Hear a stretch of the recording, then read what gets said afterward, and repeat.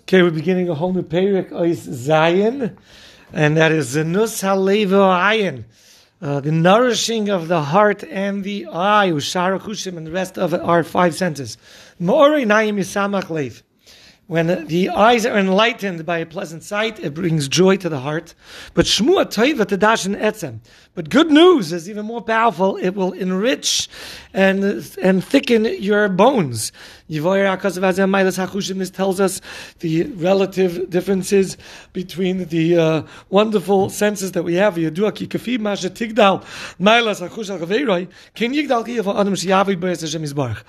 the extent that one sense is greater, loftier, more powerful, more capable than the other, that chush also would then require more of a responsibility towards Avodas Hashem, to dedicating his tremendous abilities to serve Hashem with it. The body is considered the chamber of the soul,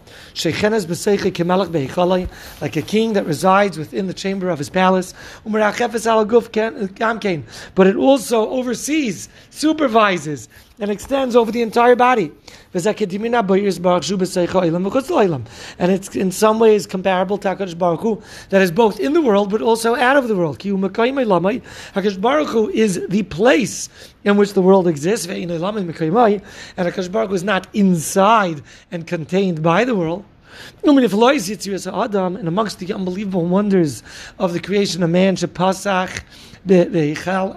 Baruch Hu opened up in this great, wonderful chamber, in this palace of the king. The king has 5 gates to the world, and there are 5 gatekeepers for them. The Sha'arim, these gates that the world comes through into the palace, are Klei HaChushim Ve'eim, Einayim Oznayim Afa Loshen Ha'yadayim, the eyes, the ears, the nose, the tongue, and the hands. And the Shayarim, the gatekeepers, are the brain's understanding, the brain's perception of the senses as they come through these Sha'arim. And they are the Chushim that we use, the Chush of Re'us, sight, and the chush hashema of hearing, the chush of reyach of smelling, the chush hatam of flavor, taste, the chush hamishus and the sense of touch. When these gatekeepers do their job properly, we fulfill the proper use and intent of all of these chushim and what's coming in and out, the import and export of our body. And King Solomon, Shlomo HaMelech, praised himself, he complimented himself with being very well in charge of those 5 chushim. Sha'amar, who could consider himself to be eating and consuming or sensing more than me? There was no king in the world that was able to fully enjoy and also be fully in control of these 5 senses like he was. Anything my eyes had asked for, I did not restrain from them. Of course, the unbelievable, wonderful gift of sight is tremendous. However, the sense of hearing is even greater than sight. Unbelievable Chiddush, says Rabbeinu Bechaya, the sense of hearing is considered more refined than the sense of sight.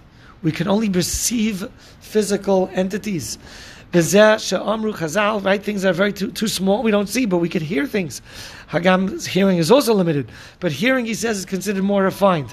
In Baba Kama, it says, if somebody blinds somebody, you have to pay the value of his eyesight. He can still be a functioning person without his eyesight, and it certainly takes away a lot of his productive value, but it's not his full value. But if somebody makes somebody else deaf, you have to give the entire value of the entire productivity of the human being, because if he's deaf, he's a goner. There's nothing that really he could be productive with.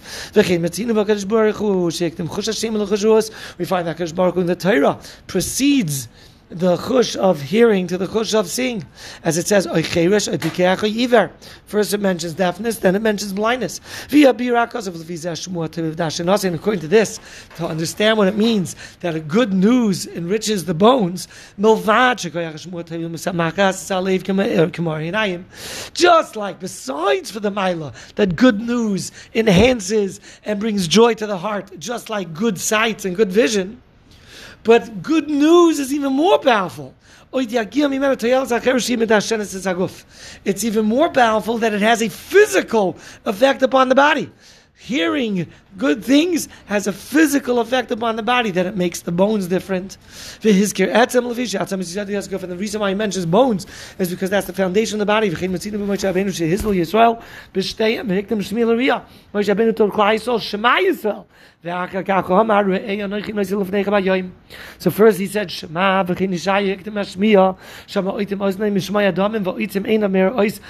someone who closes his eyes from hearing things that are bloody, that can cause damage to people. Somebody who closes his eyes from seeing evil. The bottom line is, he says, the chush hashema, the chush of hearing, is in some ways even greater and more powerful, more valuable and capable than the chush of eyesight.